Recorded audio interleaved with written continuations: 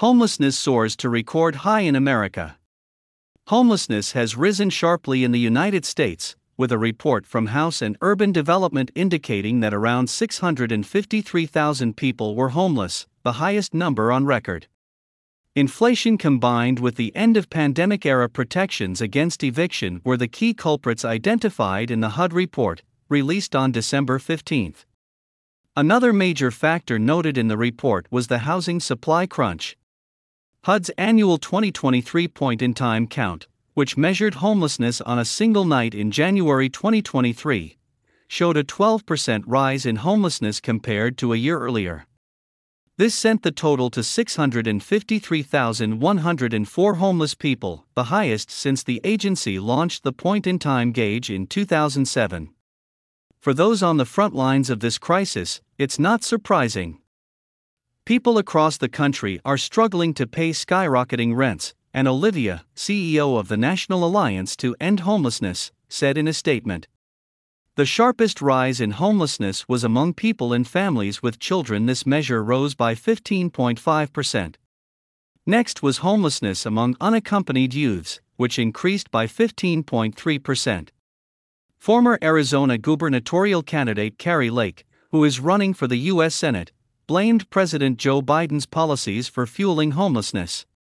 In Joe Biden's America, it's almost impossible to pay rent or afford a home, she wrote in a post on X, while pledging to address chronic street homelessness if elected in 2024. More details. The rise in homelessness was driven mostly by a sharp increase in the number of people experiencing homelessness for the first time, according to HUD.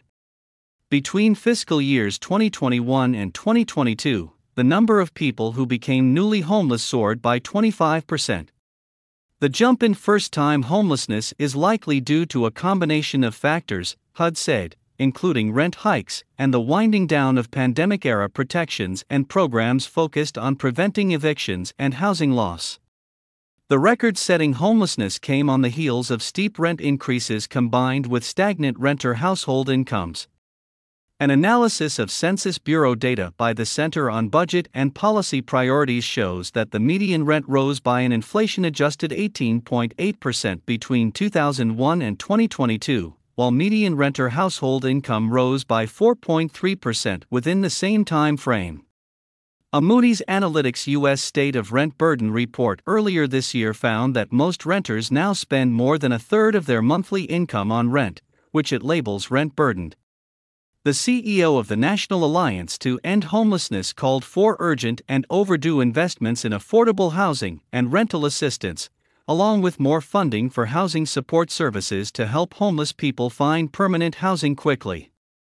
Ms. Lake's policy proposal to fix the homeless crisis includes banning urban camping while providing federal lands and funding for controlled camping and shelter facilities to get people off city streets.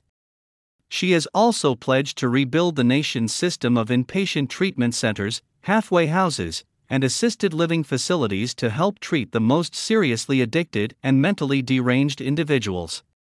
I don't believe that God intended for anyone to rot on the streets, Ms. Lake said in a statement. In the Senate, I will work to rebuild our economy from the damage of Bidenomics and tackle the homelessness crisis. Diane Yentel, President and CEO of the National Low-Income Housing Coalition, called for more federal investment to make housing more affordable. Without significant and sustained federal investments to make housing affordable for people with the lowest incomes, the affordable housing and homelessness crises in this country will only continue to worsen, Ms. Yentel said in a statement. Rent control? Over the past several years, U.S. housing costs for homebuyers and renters have skyrocketed. According to the Bureau of Labor Statistics, the shelter index within the Consumer Price Index continued to rise in November. It rose in month-over-month terms by 0.4% and 6.5% in year-over-year terms. In fact, the rise in the shelter index was the single biggest factor in the monthly increase for the overall CPI index, with the exception of food and energy. A housing shortage in the United States and higher interest rates that have driven more people to rent have led cities and states to pursue rent control. Arizona, Florida, Hawaii, Georgia, Illinois, Kentucky, and Massachusetts are among states considering proposals to add rent control. In response, landlord advocates say rent ceilings do not bring down prices.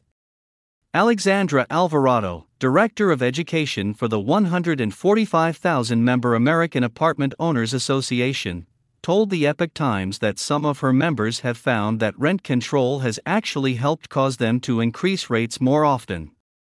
We have members who had very rarely raised rents, but who are now raising them to the cap each year so they don't fall behind, she said. They're never going to skip a year. It's contradictory, but I think for our members, there have actually been more rent increases since rent control. Landlord groups contend that rent control will reduce the availability of apartments because it discourages them from building or offering housing. Mark Gilman contributed to this report.